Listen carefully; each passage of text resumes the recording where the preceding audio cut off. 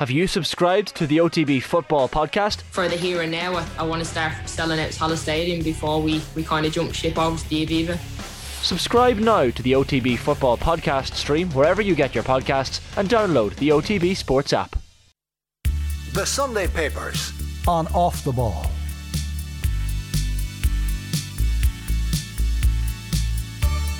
Very welcome along. It is Owen sitting in on the Sunday Papers for Joe this week. We've got Ciarán O'Rahillig and Timmy McCarthy with us for the next little while. Let's firstly give you a flavour of what's on the back pages and the front pages of the sports supplements this morning. The Sunday Times, first off, leads with that match in the Gaelic grounds last night. A fight to the end. All-Ireland champions Limerick hold off late Waterford rally.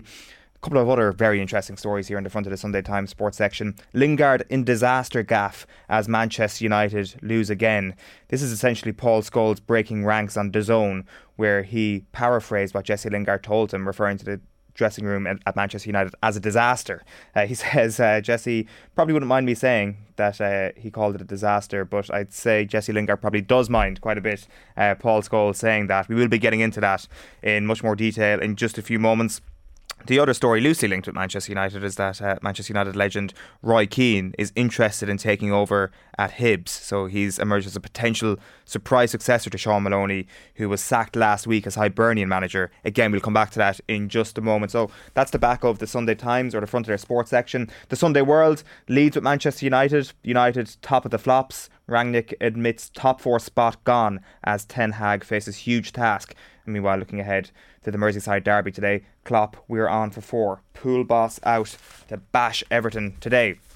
The Sun on Sunday goes with 4 gone conclusion. Rangnick gives up on Champions League bid. Meanwhile, City's hero Gabriel set to leave Etihad. This is a story that emerged earlier in the week that Gabriel Jesus could be on the way out. Arsenal amongst the clubs being linked with Gabriel Jesus. Obviously played amazingly well yesterday for City. And feeling the lynch now is their headline on Waterford against Limerick. Cian Lynch pulling up an early hamstring injury in that game last night. The Sunday Mirror leads with damned United. Angry Rangnick set to name and shame in player report. Raul says top 4 is over for us, as Max says big issues here, and Jurgen says show us respect. He says that the team may not get the respect they deserve if they fail to turn their brilliance into trophies. The Irish Mail on Sunday then, totally rotten is their back page headline of Manchester United. McTominay's damning admission about United as they are humbled again, and Limerick show the grit of champions is their headline on Limerick 30 points, Waterford 221. And it is those two stories that dominate finally on the front page of the Irish or the Sunday Independent sports section. United's dressing room is a disaster. Scholes reveals Lingard admission as a crisis deepens, and Limerick stand tall is the headline there, with a photograph of Sean Finn on the front page. Champions show their mettle to survive stern Waterford test. As I say, Ciarán and Timmy are with us. Lads, how are you getting on? Good. You? Good, thanks. Well. Timmy, we might just kick that to you first off. Limerick standing tall last night. They were up against it in the last few minutes with those couple of late Waterford goals, but it does show that perhaps there's still a significant enough gulf between these teams when you consider the players that Limerick were missing and had to do without at the end of the match last night. It was a tour de force performance by Limerick in reality. I mean, 30 points, if you think about 30 scores, like, there's a lot of scores to get in a GM match, in a hurling match. And, I just thought throughout the game they were comfortable, they were in control. The late goals, obviously, the 2 goals bring Waterford right back into it. But they responded, and that's what champions do when they're under pressure. They had injury issues coming into the game, they had injury issues in the game. But champions have a way of responding when it gets tough. And right now, they're the team to beat. There was no doubts in that Limerick are the team to beat. It won't be a foregone conclusion. They'll be hard to beat, but I think that Galway and Kilkenny, on the other side of it, are potential challenges for them that they could succumb to on any given day. But I just thought last night that the gulf between Limerick and Waterford was evident right throughout the game until those 2 last goals, and their response to the 2 goals again highlighted the gulf. Waterford have had a great league campaign. Got a win over Tip last week and dug deep for that. But yesterday was a big test, and they came up short in reality. Where Limerick, despite all the challenges, were very impressive. And they often say that the losers learn the most in these sorts of encounters, but Limerick learned a hell of a lot about themselves yesterday, it seemed, because they were pushed into that position. That early Cian Lynch injury is not what John Kiely would have wanted. He could have planned for life without Kyle Hayes yesterday, but he wouldn't have been planning for a life without Cian Lynch. It turns out Colin O'Neill is a bit of a baller himself, and they've got depth in the best hurling county in Ireland at the moment. And I've always believed you learn from both victories and defeats. You know, one of the dangers for coaches or managers is to ignore what has happened in a victory. You know, so Limerick seem to have that, you know, that mindset that they learn whether they win a game or lose a game in that sense. I mean, so I think Limerick will take a lot from yesterday. I think they will realise, you know, that they still need to get goals. You know, goals do, you know, and they've shown us, I mean, like last year in the All-Ireland final against Mike County Cork, their ability to get goals. But what was really impressive last night, without any goal, you know, they still won the game, you know, comfortably without the 2 goals. But throughout, they were comfortable, I felt, right through. So they'll have learned a lot. Waterford will have learned a lot.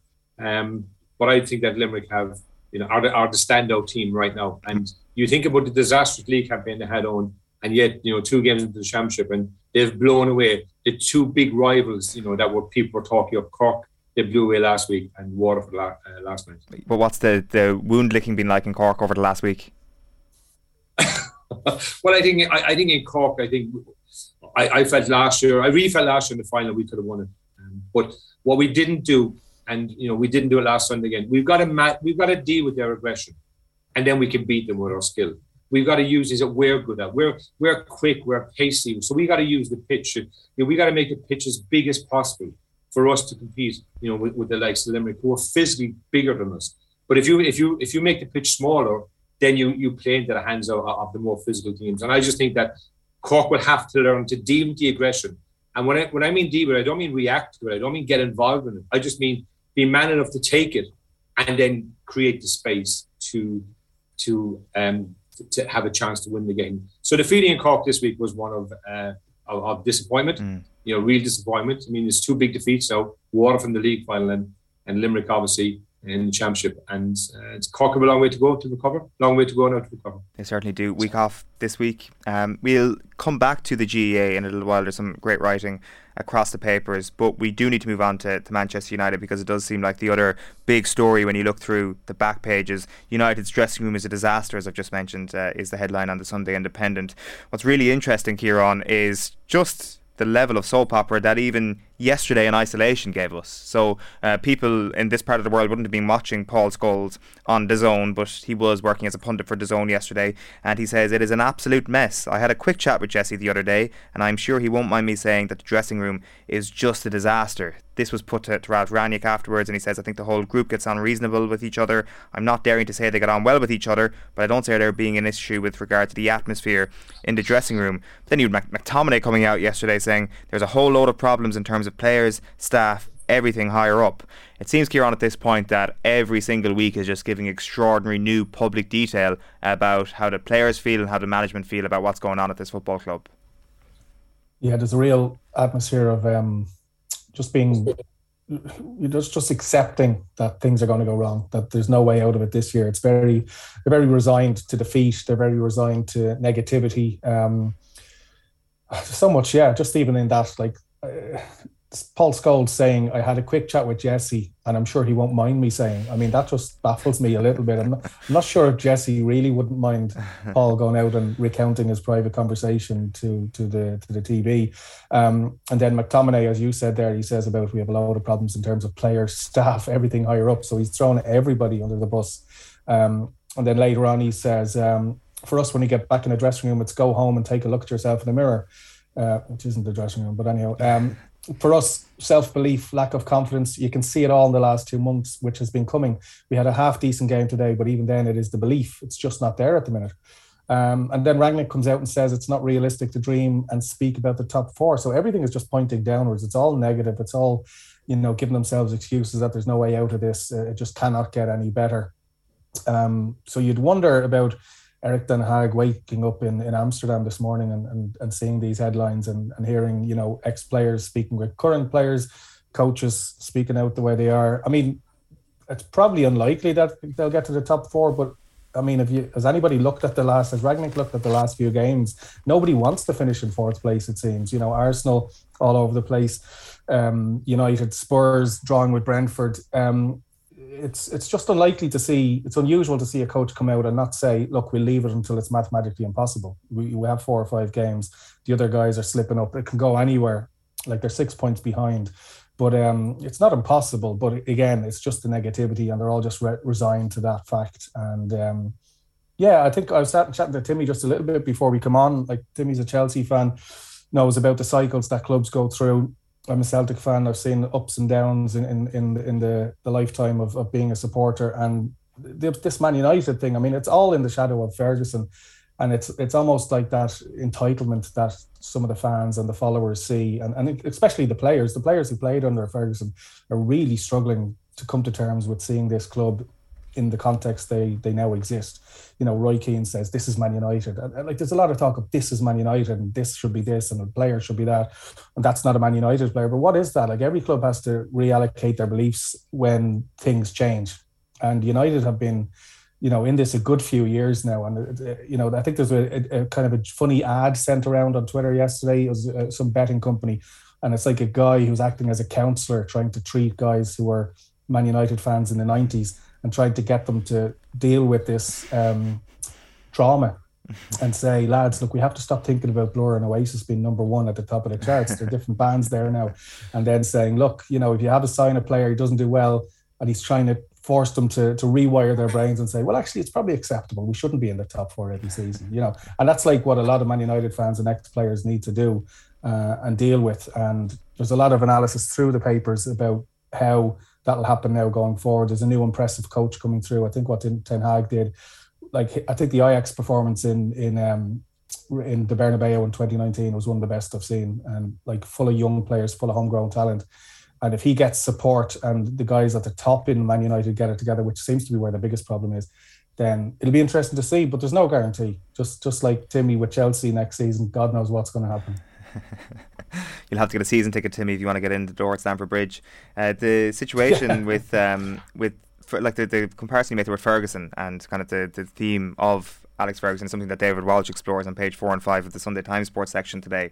He starts by comparing it to Vince Lombardi and the Green Bay Packers, and he says, why should the Packers have gone through their dark age after Lombardi left, and the same thing happened at United after Ferguson called it today? Mostly because the dynasties were built on the vision and drive of one man. They led and the organisation followed. They left and the organisations they left were leaderless. And I do wonder if Manchester United are still married to that idea of the one person vision, that a manager can come in and impose his vision on a team and that will fix everything. That is why they've hopped from manager to manager to manager, and that might give you a little bit of concern that Ten Hag will be the silver bullet for all of Manchester United's problems, even though you've got someone as intelligent as Ralph Rangnick sitting there every week and saying, guys, this thing is a hell of a lot deeper than just a manager.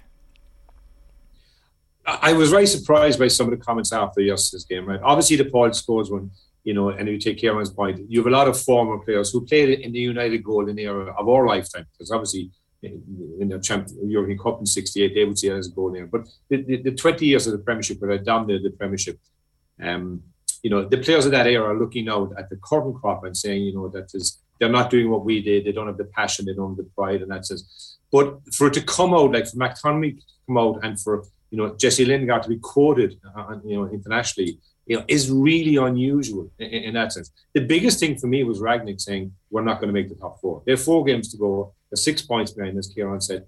But it's not mathematically impossible. I mean, I've never heard a manager who are hanging about something saying, we're out of it. I mean, even Kevin Keegan in that infamous TV outburst many years ago, believed that, they still had a chance, that United had to go to Leeds, I think it was, and get a result. And, they didn't get it, obviously, at the time, that for Newcastle fans. So I'm really surprised at what's going on in United in the sense of within the dressing room. And, it just seems to be toxic. And, they're not playing for each other. I mean, Paul McGrath, the Sun of the World, basically talked about their performance against Liverpool and said, if you had Bruce Robson or Keane, they kick somebody just to, so they're not playing for each other. They don't look united as a group of people. On a good day, it's always easy. I mean, they have a huge amount of talent. They've spent a huge amount of money. So on a good day, United will always blossom because of the talent of the players. But you're not tested until you have tough days. And that, we talked with Limerick earlier on about, it got tough last night and they responded. when it's got tough for United at any point in time this season, when the real pressure came on, they have collapsed. I have a saying I use for my clients in my business: under pressure, we do what comes naturally. And this United crop of people naturally fall under pressure. That's just the reality of what this current crop of people have become. And when that happens, they then look for scapegoats. And the comments that are coming out yesterday from McConaughey, from Jesse Lingard, from Paul Scholes, who's not involved in this, from Ragnick, just highlights the fact that they're disjointed. They're not playing together. They're not playing to the best of their talent individually. The amount of stars getting injured. I mean, Pogba has spent most of the season injured. The amount is always an indicator too. If you contrast, we would say, with City or Liverpool, who are at the top of the three at the moment, they have very few injuries in that sense. So I just think that it just is a toxic environment. And for Ten Hag coming in, you made a point, Kieran, about his Barcelona victory that night or the Real Madrid victory, was it? Yeah. The Real Madrid victory. And but the culture of football in Ajax is very different than the culture of football in England. Just taking England first of all, okay?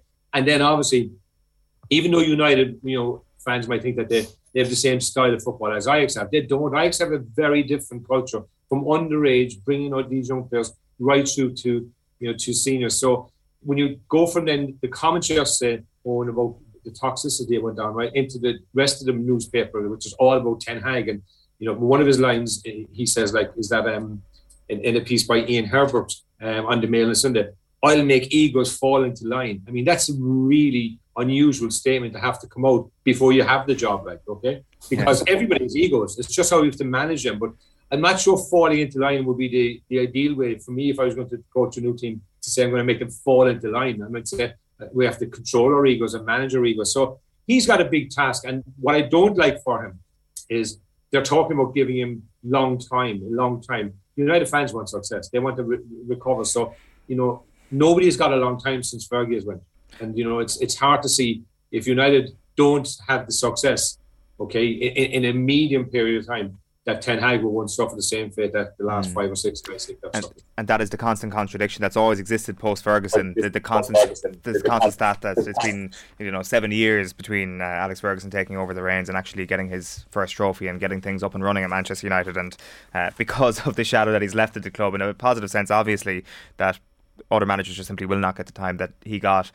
Kieran, there's been a couple of other interesting football nuggets, especially in the Sunday Times this morning. Yeah, I presume you're talking about the Roy Keane one. Yeah, Roy Keane and also Paul Rowan inside as well. Oh, sorry, yeah, of course, yeah. So the Roy Keane one stood out to me partly because it's on the front page, and it's unusual to see Roy Keane on the front page without it being accompanied by some sort of a scathing quote that he's sent out. But I'm actually very excited about this one. Personal level, just because I'm a Celtic fan, to see somebody like him maybe coming up at Hibs. I mean, Sean Maloney was in there. He got 120 days. Who he promised, attractive, inventive football. He was a coach with Belgium, so he pity Sean Maloney, like former Celtic Aston Villa player. He left Belgium in January, February time with a World Cup on the horizon, and he goes there and he's dumped after 120 days. But Roy Keane is a potential successor. So Hibs, which could be interesting, tapping into the Irish history of the club there as well. He's had a couple of kind of false starts in terms of rumours of him being linked with Sunderland and other clubs, and I think he's wonderful on TV. He really is most of the time. Like it's just box office stuff, really. Even on Instagram, the stuff that you never thought you'd see Roy Keane doing, he's been excelling at it. But I'd love to see him back in the dugout somewhere, and it would be interesting if it was something like this. It's a bit of a curious one that you could imagine Roy Keane even becoming Hibs manager. I know the owner is very wealthy. They don't spend a lot of money, so it's a bit of a tough one in terms of that. The owner there is a guy called Ron Gordon, and he's a former tech billionaire. Actually worked with Atari, so you can kind of tell his age there. He might fit into the old school with Roy, but he does say we need a manager with some experience. That doesn't need to be somebody who's old with loads of experience, but we need a manager who can lead. And we are still looking to play an innovative, modern and attacking style of play. So I don't quite know if Roy will be the perfect fit there, but it's interesting to see his name back out there eventually. And I don't know, would we all prefer to see him back in the dugout or stay on TV? It's a tough one because he's been so entertaining. I know a lot of websites would like him to stay in the press box. And And then inside on the Sunday Times, Paul Rowan, who seems to have a direct line to whoever takes the minutes at FAI meetings, has something that goes back to 2018 of an FAI board meeting. And this again shows a little bit more about Roy Keane and questions about how and why he would get a managerial role in the current era. So we know, most of us, I'd imagine, know the story of Stephen Ward, giving a WhatsApp voice message to a friend recounting an incident that happened in the Ireland camp between Roy Keane, Harry Arter and John Walters. They had a bit of a scrap.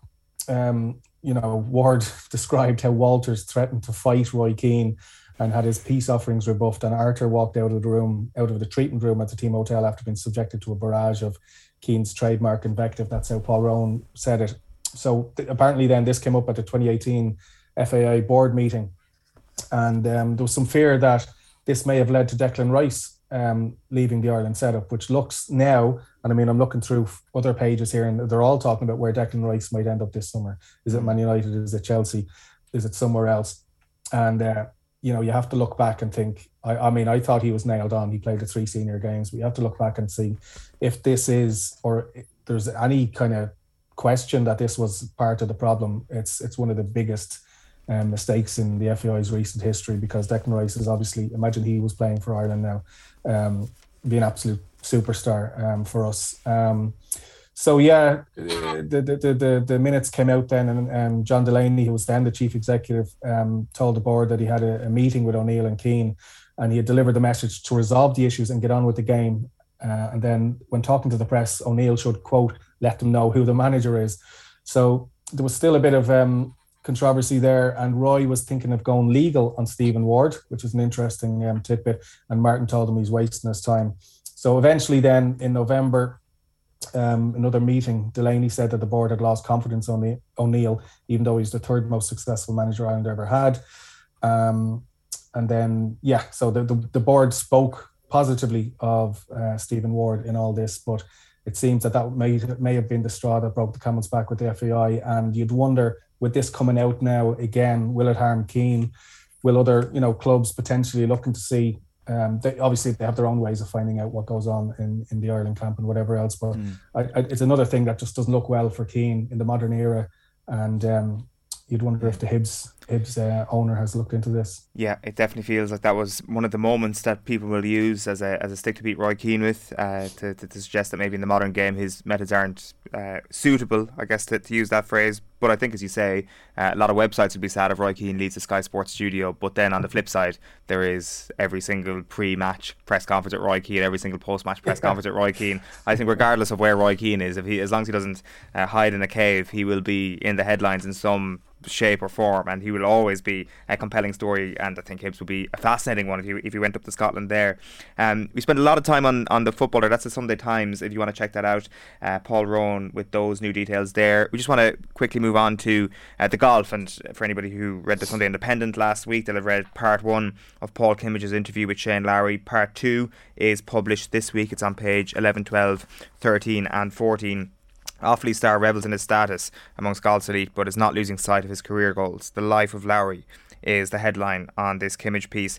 And to me, it's a really interesting insight into his mindset in terms of the appreciation of where he has got to in his career, the sort of mentality he had on the final day in Portrush, even the sort of self-belief that he has getting that wild card into the Ryder Cup team last year. There's plenty of nuggets scattered around this piece. Yeah, I really enjoyed the piece, I must say, and I thought it really delved into Shane Lowry's mindset at different points. Okay, so in the first page of it, they talk about him being in Pebble Beach and in having before the Pebble Beach Pro-Am, he was in the Monterey Peninsula Country Club with Porter Harrington and their 2 caddies, and he sat down after the night and had a menu, sat in the chair, gazed over the links and said, "Jesus lads, where did it all go wrong?" I just thought that line actually summed up the appreciation that Shane Lowry has for where he has come from to where he actually has got to in that sense. Because it's probably unlikely that most other pros in any sport would say that. We can't say no other sport, but it's very unlikely. And particularly in golf, I thought. So I just thought to myself, here's a guy at that point I had won, an Irish Open in Portrush, and still was humble enough to actually, just, not take for granted what has happened. So that really impressed me. The other thing was fascinating was the Scotty Scheffler reference to Scheffler's admittance the night after round 3 of the Masters and the morning of the Masters. That, in the morning, and the night before he said he was fine, but on the morning he cried. He couldn't stop crying. And, his wife basically said, look, you're not defined by golf. You're defined by the man you are in that sense, right? Okay. No, sometimes that's easy to say, because if he went out and lost the lead, there might have been a different view. But she was really, supporting him as best she could in the circumstances. And then Shane Lowry went on to talk about the Portrush situation for him. And he said that he couldn't sleep the night before. He said, I don't think I ate any food for the day. Bo, his caddy, kept saying to me, you must eat, you're going to get sick. You have to do something. He said, I can't, I'm going to get sick. For me, it was all about, what if I don't win? And I thought this was a fascinating part. His quote is saying, what if I don't win? It wasn't what if I do, it was what if I don't. I'm not sure how long it would take me to get over it if I hadn't won that day. And he talked about his coach coming in, Neil Manship, and I have no choice but to win today. So to me, reading that, it was fear was driving, the fear of losing, rather than the performance of performing in that sense. And when I'm coaching teams, I talk about, don't be afraid to lose or get preoccupied with winning. Just perform. And if, in my experience, if you perform to your best, you'll get the result if you're talented enough most of the time. I thought that was fascinating. That really jumped off the page, that he was afraid of not winning. And it was basically, that wasn't what drove him to perform in the day, because if we remember, the day was a very bad day, and Tommy Fleetwood kind of gave him a bit of a gap early on. But I thought that was, and then he said, what did he say to you? And he said, I can't remember what Neil Manship said. He says, and what about Wendley? So it just sort of highlighted that here's a guy who comes across as a very humble, decent, ordinary guy who is playing at the highest echelons in professional sport, is earning vast sums of money for his performances on the course and off the course, and yet is a decent guy. And that's what I loved about, what it did on it. It encapsulated, his mindset, appreciating where he's come from Clara. It encapsulated, the openness that he has as a sports person. And then his mindset in the biggest day of his professional career to date in trying to win the Claret Jug at Portrush. And he talks about his family and he talks a lot about that and his children and stuff. So I loved it. I really loved it, because I got the impression it's Shane Lowry. That was, to me, this is Shane Lowry. That was the impression I got in reading this. Because sometimes you read pieces and you say, is it Shane Lowry or is it a bit of PR spin? I got the impression this was Shane Lowry. It definitely felt that way, and it's just fascinating, that psychology of being a leader on the final day of a major, and just how it seems like a completely different world to even just being a couple of shots back. Because in part one, he talks about the morning of the Masters this year, watching Burnley against Crystal Palace, I think it was, going over to his dad's house, having a coffee. I could say it's a matter of a difference of a few shots, but I suspect that were he to be in the lead or in Scheffler's position this year, he would have also felt the same sort of nerves, the sense of being able to, within shooting distance of putting on that first ever green jacket. And just because he was the chaser rather than the leader, that psychology seems, anyway, from Scheffler's perspective and from Lowry's perspective, just worlds apart, which is really, really interesting. Kieran, what stuck out to you from this piece? I just have a quick question for you lads, actually, because I didn't see the first part of this. Did he talk about how his mental state was going into the fourth round of the Masters? Because I think the first part of this last week talked about that. Did that come up? There was definitely more chat about the Masters last week than there is this week. That's the whole element of it, and also the situation where he triple bogeys on, what was the hole 14? Was it on the final day of the Masters? Maybe it was a bit earlier than that. Just how that kind of was a complete pressure valve release for him. Yeah. He was like, well, that's it. That's the whole thing. Screw it up now at this point, and he could play a little bit freer. Just relaxed. Exactly. Yeah. So that was probably one of the bigger insights we got into the final day of the Masters. I'm just curious if it actually did change post Portrush, but looking at that, that bit stood out to me as well as Timmy there. Paulie did ask him, what stage did it end, or what stage during that final round were you home? And I remember watching it, and the way he came up to 17th, 18th with a big smile on his face, and it was as if he said he spoke to his caddy and said, God, let's just soak this up. This is what we've always dreamed of. And he looked like he really enjoyed it. There was no stress. He played the flop shot like it was just practicing out the back, like Paddy did many years before that. But in this interview, he says not until the very end did he think, I'm home. Maybe it was the 18th fairway. And he said, I'm sure Scotty said the same. It's the best day of your life, but it's the most horrible as well. It's so unenjoyable. It's not even funny. But then when it's over, you look back and think that was amazing. And I think, what Paul does really well here is he's obviously built up these relationships with the golfers because, golf is an interesting beat to be on. You get to travel around and spend a lot of time in and out of the marquees with the players. And it's kind of a smaller pocket of journalists that travel around the world and travel to the big tournaments, and you get to know the golfers.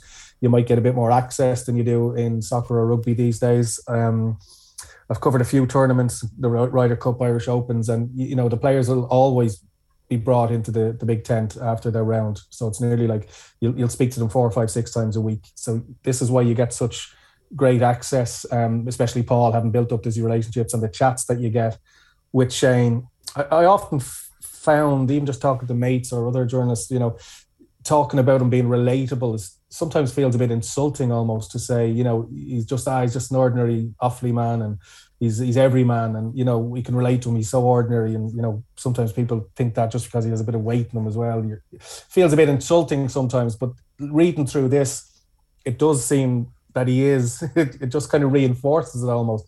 It makes me feel that my initial thoughts on who Shane Lowry might be weren't all that far off, and he just does come across as a lad who, like you or me, who maybe dreamt of becoming a professional athlete or sports player, what we'd do if we got to that stage, and he seems to do it. He talks about moving to Jupiter. I had a friend who lived in Jupiter over in Florida in the late 90s, and there were some golfers living nearby, and I thought, God, imagine being a golfer and this is where you go and you all hang out in the same area in a gated community. And he's talking about living there now, and the kid Ivy has a little American twang, and he talks about having, the pool out the back and pinching himself and going, geez, how did I end up here? That's just his house.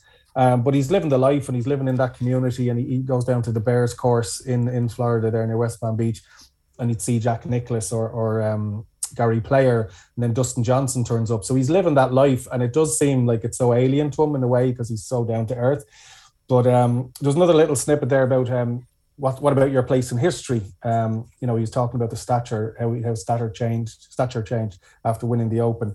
And Paul says, what about your name on the claret jug? And he goes, yeah, that's pretty cool, to be fair. And to have the actual claret jug in your house, I used to keep it on the island in the kitchen. And Paul says, like Padraig. And he goes, yeah, it nearly hits you in the face when you walk into his house. After a few months, the sense of, oh my God, wears off. But the coolest thing is the look on people's faces that see it for the first time. I've showed it to people that have cried. So he really gives a great relaxed insight into so much here. And there's that little bit about talking about playing with Tiger Woods. He eventually played with Tiger Woods, and it wasn't until 2020 that he did. And of course, Tiger's, so old now. It's a bit like, Anthony Alanga playing with Ronaldo or something in soccer. But he talks with just joy, childish joy about playing with Tiger and what he learned there.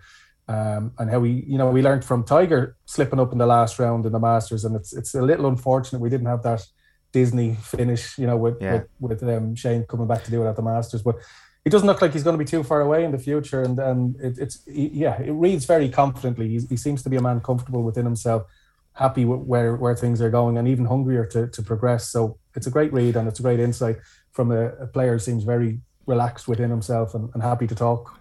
Very confident. So and I think that, as you say, because of the very kind of affable personality that he is, maybe that's doing him a complete injustice. Maybe that's not how you describe him at all, but certainly a very friendly character.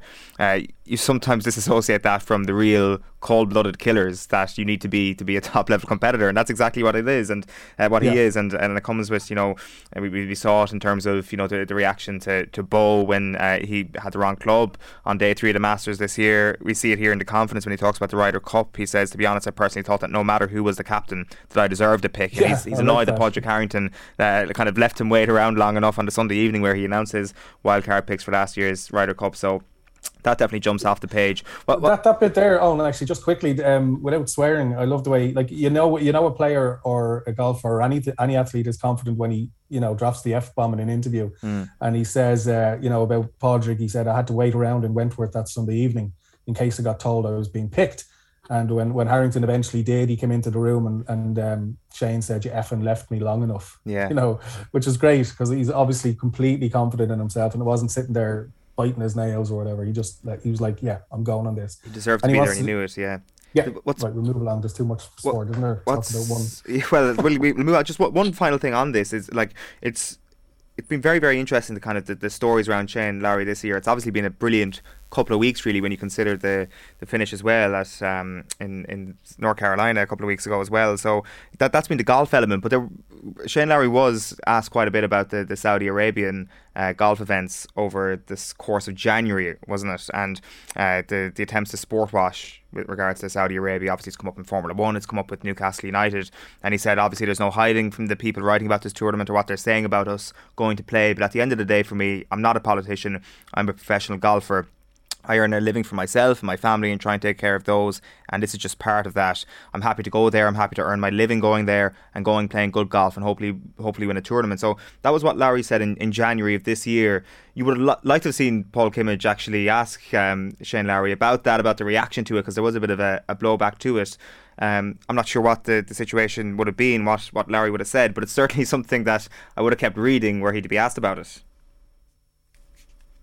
Yeah, and it's an interesting omission, when you consider the sensational situation with Mickelson, who can't even attend the Masters, about comments he made when you go back in that. And, because he talked about, a lot of stuff over the 2 weeks, but, it just was an omission. Now, whether it was the deliberate omission, whether it was something that was discussed and wasn't put in, we obviously won't know in that sense. But, what I liked about Lowry's answer is, like, when he was asked about it previously, he's a professional, so his job is to earn money. That's what his pay his sport and earn money, and obviously win along the way if he can. So he didn't get into the politics, which I thought was the right thing. I mean, for him, he's a player, and if he is invited to play places, but do I see him give up the PGA Tour? No, I don't. I mean, I think that that's where like you talk about. Kieran talked about Jupiter earlier. That's where these guys, see the future of the game, and it'll be interesting to see what will happen with the tour in Saudi Arabia. But I just think that for Lowry, his answer was, "Look, I'm a professional," and where obviously Mickelson gave different answers in that sense. One other thing I thought was interesting, though, and Kieran touched it in this piece, the final for me piece, was that he said, "I learned from Tiger," and I thought it was even for all of us who play sport or play golf, and like Tiger had a 10 on the 12th. And birdied 5 of the next 6 holes, and like Lowry said, he didn't give up at any shot. He says, right, okay. He said, I was I look at this guy who's, in Lowry's opinion, the greatest of all time, and in my opinion, the greatest of all time.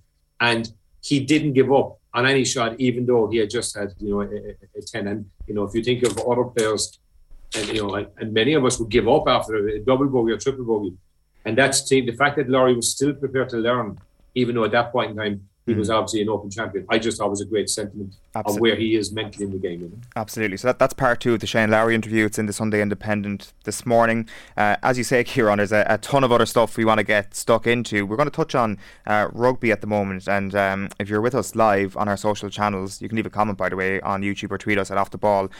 We are 9 minutes into the game between England and Ireland in the Six Nations. England leading 10-0 at the moment in that game. It was always going to be of an uphill task today, to say the very least, Kieran. There's been a couple of really interesting pieces done in the papers this morning, not least by Bernard Jackman in the Sunday Independent and Stephen Jones in the Sunday Times. It's Crow Patrick and flip-flops on a crap day is how Brendan Fanning describes today's fixture, but there's a wider conversation to be had here around Irish women's rugby, obviously, but also when it comes to the importance of the sevens that the IRFU are currently placing on at the moment. Yeah. It's only 10-0, is it? Currently. 10-0? Yeah. So point per minute, yeah. And there were warnings. I think Brendan Fanning suggested they might surpass 79-0 that England inflicted in 2002 on an Irish side. I don't remember that scoreline, but it's pretty harrowing. And they're on target for that kind of scoreline. Yeah, I mean, I don't know if everybody knows, but the women's team have the 15-player team playing in the Six Nations have been ripped apart by players going on the Sevens tour, and some of their best players basically are off playing the Sevens. It's just a conflict, really, isn't it? It's not really an issue in the men's game because there's such a depth of players, and the Sevens team are seen as a development squad, you know, they're a team in and of themselves, and it's got your Olympic qualification now. So there is some extra funding there as well. And it's seen as something to bring players through, you know, especially in the backs. We have Robert Balakoon played through the sevens. He's come through into the senior level at Ulster and Ireland. Hugo Keenan, most notably. I remember going to Monday meetings at Leinster where you get the players and coaches put up in front of you. And when Hugo Keenan would come in, with all respect, we used to think, you know, he's one of the fringe players who will get, you know, those games for Leinster, but won't ever kick on into the Ireland team because he's in the sevens. And you'd think automatically, you know, perhaps wrongly, or sometimes correctly, that if you're out in the sevens, you're a good way away from making the senior 15s. But I think he's maybe the exception that proves the rule, really. He's kicked on and made an incredible career for himself at the senior level. It's astonishing, really. But when you have the Six Nations scheduled at the same time as the women's game in the sevens, it's just a big problem, and especially for Ireland, who don't have the depth of talent. And Stephen Jones, to have Stephen Jones talking about Ireland in a slightly negative light is not a surprise in the Sunday Times, but the fact that he's doing about the women's game is interesting. So he spoke up about how, you know, he says that the rugby in Ireland, so he thought, was transformed by the brave actions of members of the women's squad and retired greats. They were so incensed by shocking treatment at the hands of the Irish Rugby Union that they took their complaints to the Irish government. They detailed all the abuses of proper preparation, that some had to change outside by rat-infested dustbins, about the day when all the toilets were locked and so on. They won hands down, set out to start their new life, as impecunious as before perhaps, but no longer treated like stray dogs. Then last week we found out that 7 Irish players, including the whole back three and both centres, would not be playing today against England. They've all opted to play sevens in Canada or been told to opt by the Irish Rugby Union. Reports differ. So he talks about, you know, sevens, and when he went to Hong Kong as a young journalist, the Hong Kong sevens was it's a bit of a piss up, really. It's like a giant stag party with rugby jerseys thrown in. And he talks about, you know, the whizzing action run along in front of you. And he says, but the notion that sevens is some kind of valid development vehicle for the top professional ranks, even for international rugby, is ludicrous. Yeah. He says the sevens at the Olympics is clearly massive, and to the credit of World Rugby, they fought to bring it into the Olympic movement, which replaces considerable funding for the sport in countries where Olympics are prioritised above anything else. So, like, he's asking that question, and it seems to be, you know, in Ireland, that we've taken the kind of Kool-Aid and thought, well, you get funding, you get Sport Ireland funding, there's smaller numbers, so it's easier to put teams together. But for Jones, I kind of tend to agree with Jones. I think that, you know, putting that much money and time into the sevens to think that it is the development vehicle for the top professional ranks probably isn't borne out by any great facts. I think the Irish, what's your man's name? David Nucifora kind of came in and said, I think Brennan's mentioned him there, that he sees the sevens as being a really decent bed to develop players in, and maybe it's an easier win for the women's game because we've smaller numbers. You know, myself and Timmy were talking before, like in England, where England and France are running away with the Six Nations, but there's so many more players. They've got professional leagues. They might have netball and hockey and soccer competing, but like in Ireland, I think the GAA probably snaps up so many young Irish girls who want to play sport, and to get the numbers up for rugby for a sevens and a 15 is just difficult. And we'll probably see in the next hour what that scoreline ends up being. Now, that's a snapshot. Obviously, things will change, but to have them both on at the same time, especially for a country like ours, it's not ideal at all. And I think Stephen Jones questioning that is worth listening to be honest. That scoreline has gone back to 5-0, by the way. The try was ruled out for England. And Ireland, we're good. We're grand, so we're grand. That's it, yeah. And Ireland have also won a scrum penalty as well after 7 minutes with their own put in to the scrum. So I know it's a lot of the backs that are missing today, obviously, for Ireland who are with the sevens. Kieran, we might just tip on briefly then to Neil Francis's piece in the Sunday Times, because he doesn't necessarily put the crux of it on the idea of life bans for high tackles, but certainly his last sentence of his piece, which is about a number of different tackles that we've seen in the Champions Cup over the last few weeks. He says World Rugby needs to introduce savage suspensions for foul play and life bans for serial offenders, otherwise this sort of unacceptable practice on the pitch will never be successfully tackled. So He's talking about Bundy Aki on Johnny Sexton at the Aviva Stadium. He mentions an incident between Tom Daly and Kieran Frawley at the sports ground earlier this season, the one that Leinster won 45-8. Daly got 3 weeks for the tackle. He says he should not have played again this season. He says in the last quarter of the Aviva game, Adrian Papali'i ends up on the pitch. This player has 3 red cards in the space of 9 months. What on earth is he doing on a rugby field? Later in the weekend, Tolu Latu lines out for Stade Francais against Racing 92. He's got 6 yellows, 2 reds this season, quite an achievement, and he only gets 11 weeks. Why are these players allowed on a rugby field, he asks. So he's really hitting the extreme level here, which I'm sure some people will agree with, that there could be no forgiveness for these sort of tackles, but the quite reasonable counterpoint to it all is that how do you prove the sort of malice in all of these tackles, and if you are not showing malice in these tackles, how can you slap down such a severe ban, like a season ban, a life ban? Yeah, I read through all of this, and for a second, just before I got to the very end, I thought, God, the headline writers killed him here. But it wasn't until the very last paragraph that it says World Rugby needs to introduce savage suspensions and life bans for serial offenders. Yeah, it's a curious one, because sometimes people might think that Neil Francis would be part of the group of people who say the game's gone, you know, if there's a strong tackle and somebody gets a yellow card.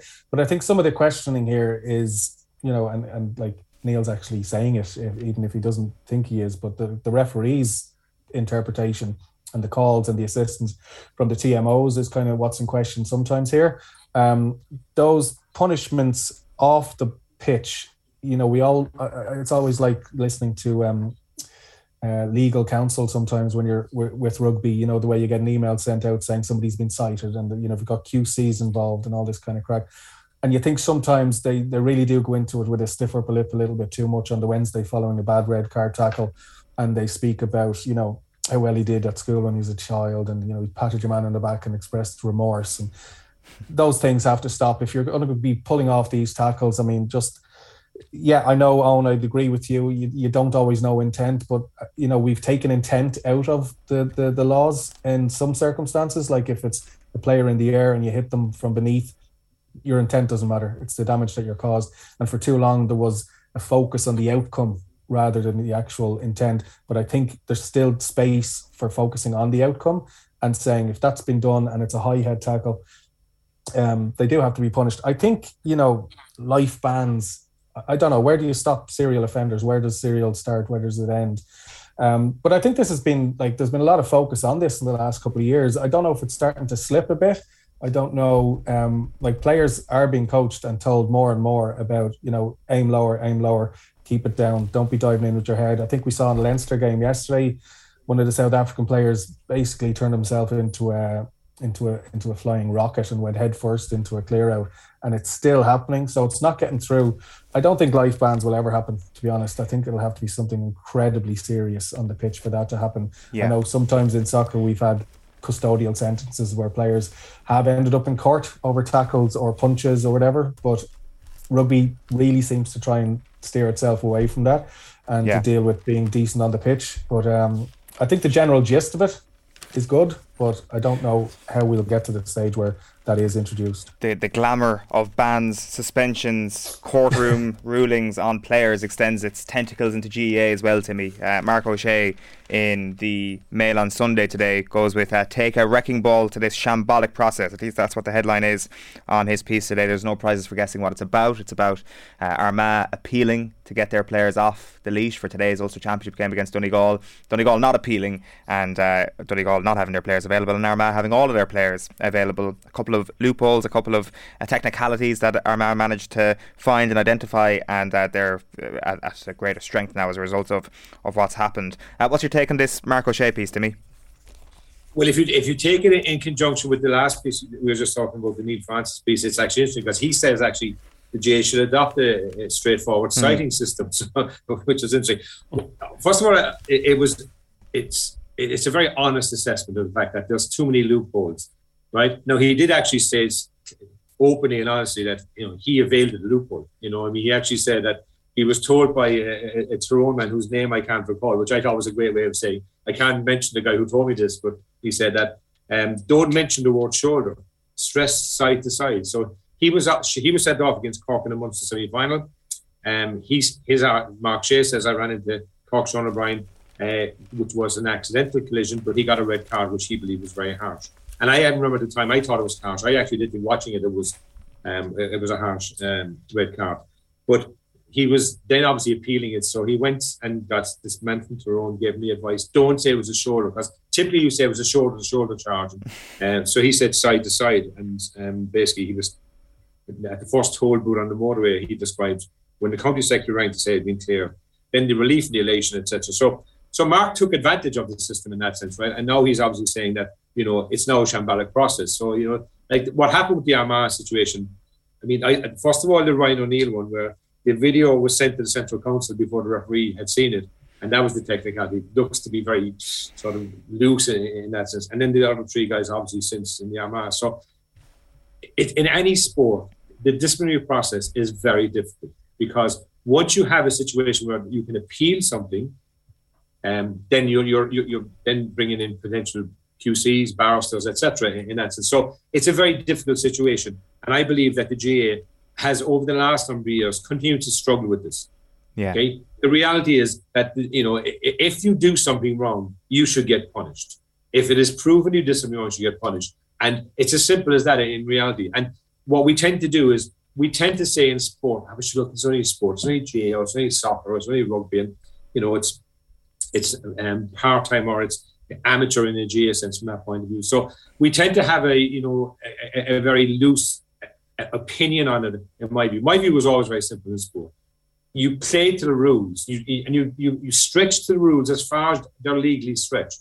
But if you infringe them, you get penalised. And that's just the reality. So I was surprised when I heard the decision about the Armagh players getting back in.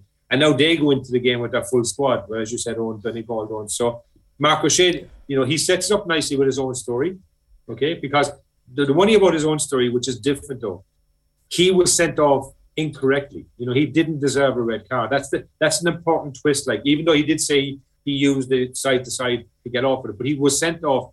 It was a bit like Tony Davis in the All-Ireland final many years against Derry. He was sent off, for a tackle that he didn't commit. So it was just, like him getting his red card rescinded was the correct decision. I'm not sure on the technicalities of the other ones that's the correct way to go. But look, Armagh won't cater against Donegal. But the GAA have struggled with this. And now we see from Neil Francis coming, rugby are struggling with it. And I think, like the English system is very interesting, like the soccer. If you get 2 yellow cards in one game, you get a 1 game suspension. If you get a red card, you get 3 games. So there's a definitive penalty. Yeah. And there's no ifs or buts, So maybe both sports, GAA, as we're talking about here, and rugby, should look at, if you get a yellow card, there is a penalty for that in some future game. And if you get a red card, it is defined. So therefore, it won't change the severity of the tackles, but it will mean that the punishment is clear. Yeah. Because I'm against this citing thing, because if you, as Kieran explained, the citing becomes just, legal hogwash at times in that sense, and some people are supposed to get 6 weeks and get 3 weeks, and 12 weeks get 8 weeks, and some get nothing. So I just believe have a very simple policy, break the rules, these are the penalties, and there's no appeal. These are the penalties. He does reckon that it's not necessarily going to be an automatic win for Armagh on the day. He mentions that he played poorly after he got off his red card in that Munster final. He mentions 2014 when Lee Keegan got a red card in the drawn semi-final. He didn't play very well in the replay. He mentions Diarmuid Connolly. Everybody remembers him getting off on the Friday night before the Mayo replay in 2015, and that actually you might struggle to remember how well he played in it. So that this can actually really set a player back. It can really distract a player, and I don't know, Rian O'Neill is a player of such quality. Even if he's distracted, he's probably going to kick a fair score tally today anyway. But it will be interesting to see how Armagh actually deal with that sense of being distracted on the disciplinary level over the last little while. Owen, I have the personal experience of that. So I coached Tralee in the late 90s to win their first ever Super League title, and we then qualified for the national championship playoff at the end. But we were the champions, and then there's a national championship at the end. So if we went in as our favourites, obviously. But the week before, one of our star American players, Ricardo Leonard, got sent off in the game for verbal abuse of the referee. So he was suspended for the championship. And what we did was we appealed it, So we appealed it and we spent the whole afternoon on Saturday in a hotel in Cork appealing this suspension. And, we were playing Saturday night and we won the appeal because, what she reported was we had evidence that wasn't actually what was said. So there was But the problem was Ricardo was awful on Saturday night. So psychologically, the relief of coming off the appeal just interfered with his performance. It was just, and like Mark O'Shea talks about it here, a number of players in similar situations, have got off with with the sentence and have not performed. So that would be interesting to see how the Armagh players. I think they'll perform. I believe they will perform today in that sense. But I have seen it, work against you. When you get the player off, and then psychologically they can't get themselves to the level that you need to for the game, and we eventually lost that game because of one of those factors. Just very briefly, lads, just want to touch on a couple of other stories to wrap up on the GEA front. Looking after number 1 is the headline on page 8 and 9 of the Sunday Independent. Tommy Conlon has done a bit of a deep dive into the development of goalkeepers. Yes, it's a subject that's been covered quite a bit this season and over the last little while, but there's new bits and pieces in it. He's spoken to Shane Curran. He has spoken to Gary Rogers, of course, a goalkeeping coach now formerly of Dundalk, and a few other people in this piece as well, to give a decent insight to the developments that have been happening in the past, even pre-Cluxton. I'm not sure, do you want to pick this up, Kieran? What stuck out to you from this piece? Yeah, I think it's very interesting, actually. Yeah, I mean, to be honest, I played GAA when I was a young kid, but wouldn't have watched it too much and wouldn't have worked professionally at it. But I remember a couple of friends talking about Stephen Cluxton and how he's changing the game, and I remember thinking cynically, he's a goalkeeper. How's he done that? What are you talking about? And then I got a ticket to an All-Ireland final. I know I shouldn't have been allowed to be there. I took it from somebody more worthy. But I'm sitting behind the goal and I'm watching Cluxton, and it's like he's taking an 8 wedge, an 8 iron out of his golf bag and pinging it out in the wings. And I'm thinking, God, that my mate was actually speaking sense. And this is interesting to read, and it's, for me, again, coming from more of a soccer background, it's interesting in how it's kind of mimicking, or they're both just finding that path as soccer, with the emphasis nowadays on how goalkeepers have to be able to play out from the back, and they're an integral part to an attacking setup. So the attack starts so deep.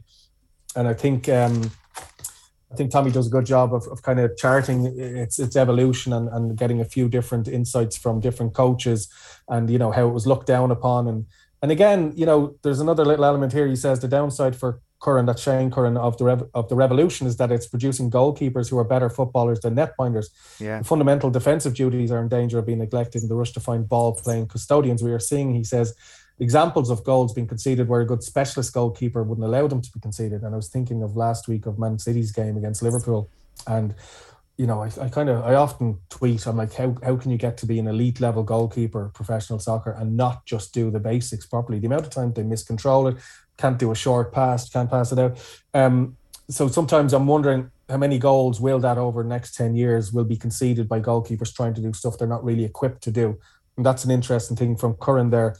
And I do wonder if GA is actually better built for this, because, I mean, he does say specialist goalkeepers there, and he says close to 80% of goals a good specialist goalkeeper would have stopped them, is what he saw in the National League. And that's interesting, isn't it? Like, that really stuck out to me, that he went through 20 goals that were conceded, and he reckons that the quality of goalkeeping is of such a level now that these goals should be being stopped. So it's, that's obviously a subjective opinion, but at the same time, it's this balance that we now have to weigh up between, Rory Beggan coming up to pitch against Tyrone in the first round of the National League this year and kicking a point from play. I think it was his first score from play for Monaghan, and Rory Beggan getting chipped by Kerry players in the game in Inniskeen 4, 5, 6 weeks later. And it's a fascinating one. I'm not convinced that we have an answer to this, but what's short term, isn't it? Yeah, we only have a small kind of sample, but the 20 goals and 80%, I was like, wow, that's crazy. Yeah, because you think, Gaelic, anybody can drop back into the nets and use their hand, so why would it be that bad?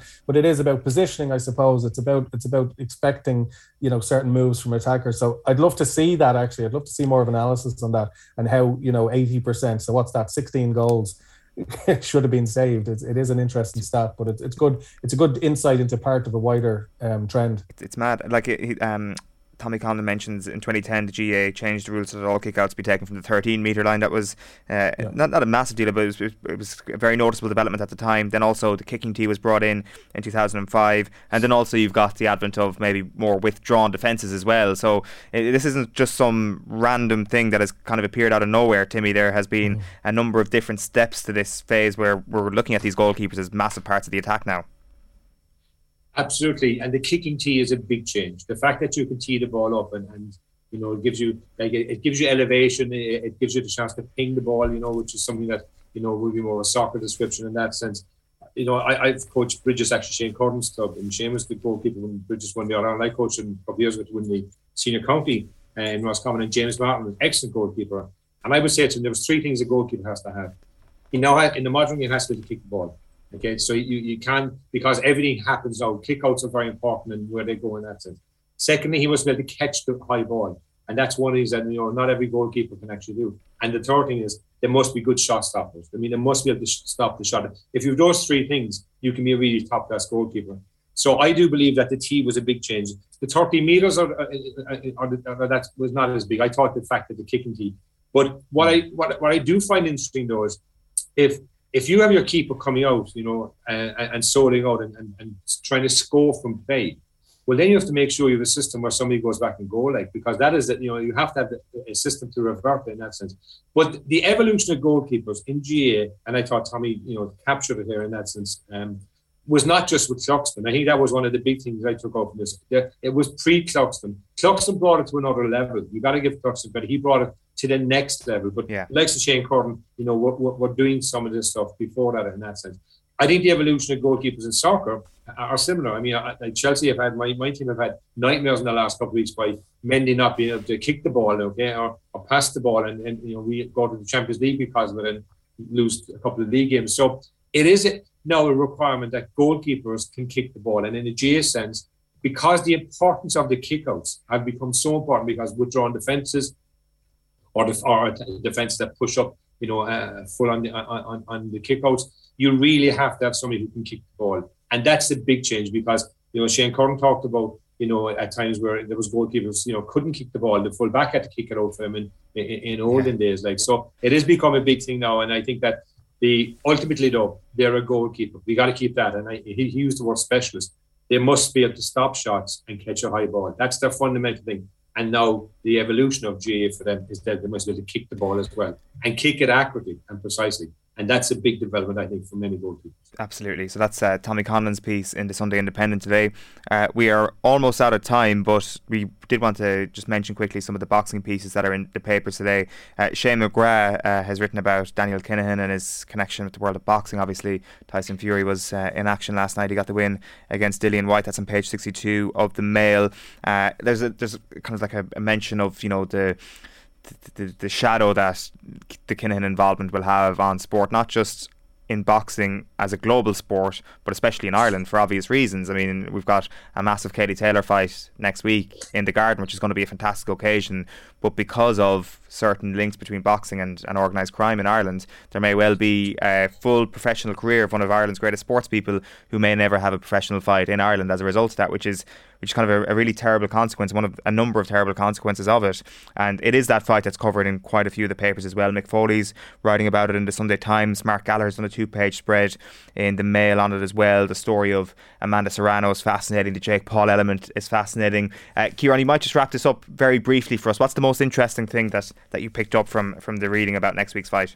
Yeah, well, I wouldn't judge most interesting or otherwise. I've only read a couple of them, but I did like Mick Foley's piece where he kind of broke it down into 10 rounds, the progression of women's boxing allied with Katie Taylor's career there and how it's kind of culminated in this. And he does a lot of interesting bits, starting off from the famous kind of text from Katie Taylor to Eddie Hearn, where she said, "Hi Eddie, hope you don't mind me reaching out like this, out of the blue," when she was kind of looking for a professional contract. Up to now, now Katie Taylor's asking him, a couple of years back, should I be getting more money? And he says, now we've reached that point. Katie's making a lot more money than a lot of male world champions. It's still not where it should be, but I'll get there. And now she and Serrano are going to be making, 7-figure sums for this. I kind of like reading about it from that side a week out, but then it's also interesting to read some of the elements. I think in the Mail there, some of the pros are tipping Serrano, and it's nice to actually just talk about it as the contest in itself rather than having to put it in the context of, what Katie is carrying on her shoulder for all the females out there in sport. It's nice to just think of it as a contest at the top level. And I'm a little bit worried that this might be a step too far for her. I don't know how you guys feel, if she's favourite or otherwise. It's good to have Irish boxing in the headlines in a positive way. I think it'll be the perfect antidote to everything else that we've been hearing about on the male side of things. So it is a wholesome story there for next week, and to have a huge crowd. And I don't know what time it'll be on, but I think a lot of Ireland will be staying up just like they might do for a Conor McGregor fight or a Steve Collins fight back in the day. But yeah, Serrano's power, her strength, allied with Katie Taylor having a few close fights in the last few, it's I don't know if it'll have the Disneyland ending that it might otherwise have had. Yeah, one way or another, Timmy, it is just this fascinating battle between two fighters at the very top of their game. And Mark Gallagher in that piece says, rarer to have the two top pound for pound boxers on the planet inside the same ring. It hasn't happened in men's boxing, he says, since 2008 when Manny Pacquiao clashed with Miguel Cotto. Like, that is the other element of boxing, other than some of the murky links, is just the really annoying politics that prevents fans from getting the best fights out there. Hasn't stopped this happening in the women's game, thankfully, on this occasion. No, and it's a huge fight. I mean, it's the ultimate for both of them, really. When you think of both of their careers and where they've both come from, it actually is the ultimate. And, you know, I would assume if you're a boxer, Madison Square Garden is the place you want to head to. I would assume that, you know, if you think of all the greats, you know, of the boxing world, that was they all talk about Madison Square Garden as being the special place, okay? And, you know, so the fact that they are now going to be headlining, you know, in Madison Square Gardens next half of the night is a dream come true for both of them. Obviously, the winner takes all, and that's what this is about. I hope it's not a step too far for Katie Taylor. I think that, you know, it would be, you know, Kieran describes it the Disneyland finish. It would be a brilliant finish to, you know, put a final stamp on what has been an incredible career, you know, to date in that sense. I don't believe it'd be our last fight, but I do believe that, you know, if she can win this, she might have a few more just to get paydays. But this, you know, this is really the biggest test she's probably ever had to face. But then it's the biggest test Serrano has ever had to face. So, you know, it is really, you know, the two best pound for pound boxers, you know, in the planet at the moment. They're coming together in the biggest boxing arena. And it's just something that, you know, I look forward to seeing and hopefully getting the right results, which is a victory for Katie. Yeah, it's going to be a great occasion next Saturday. We'll have plenty of build-up on off the ball as well over the course of the week, looking ahead to that huge fight.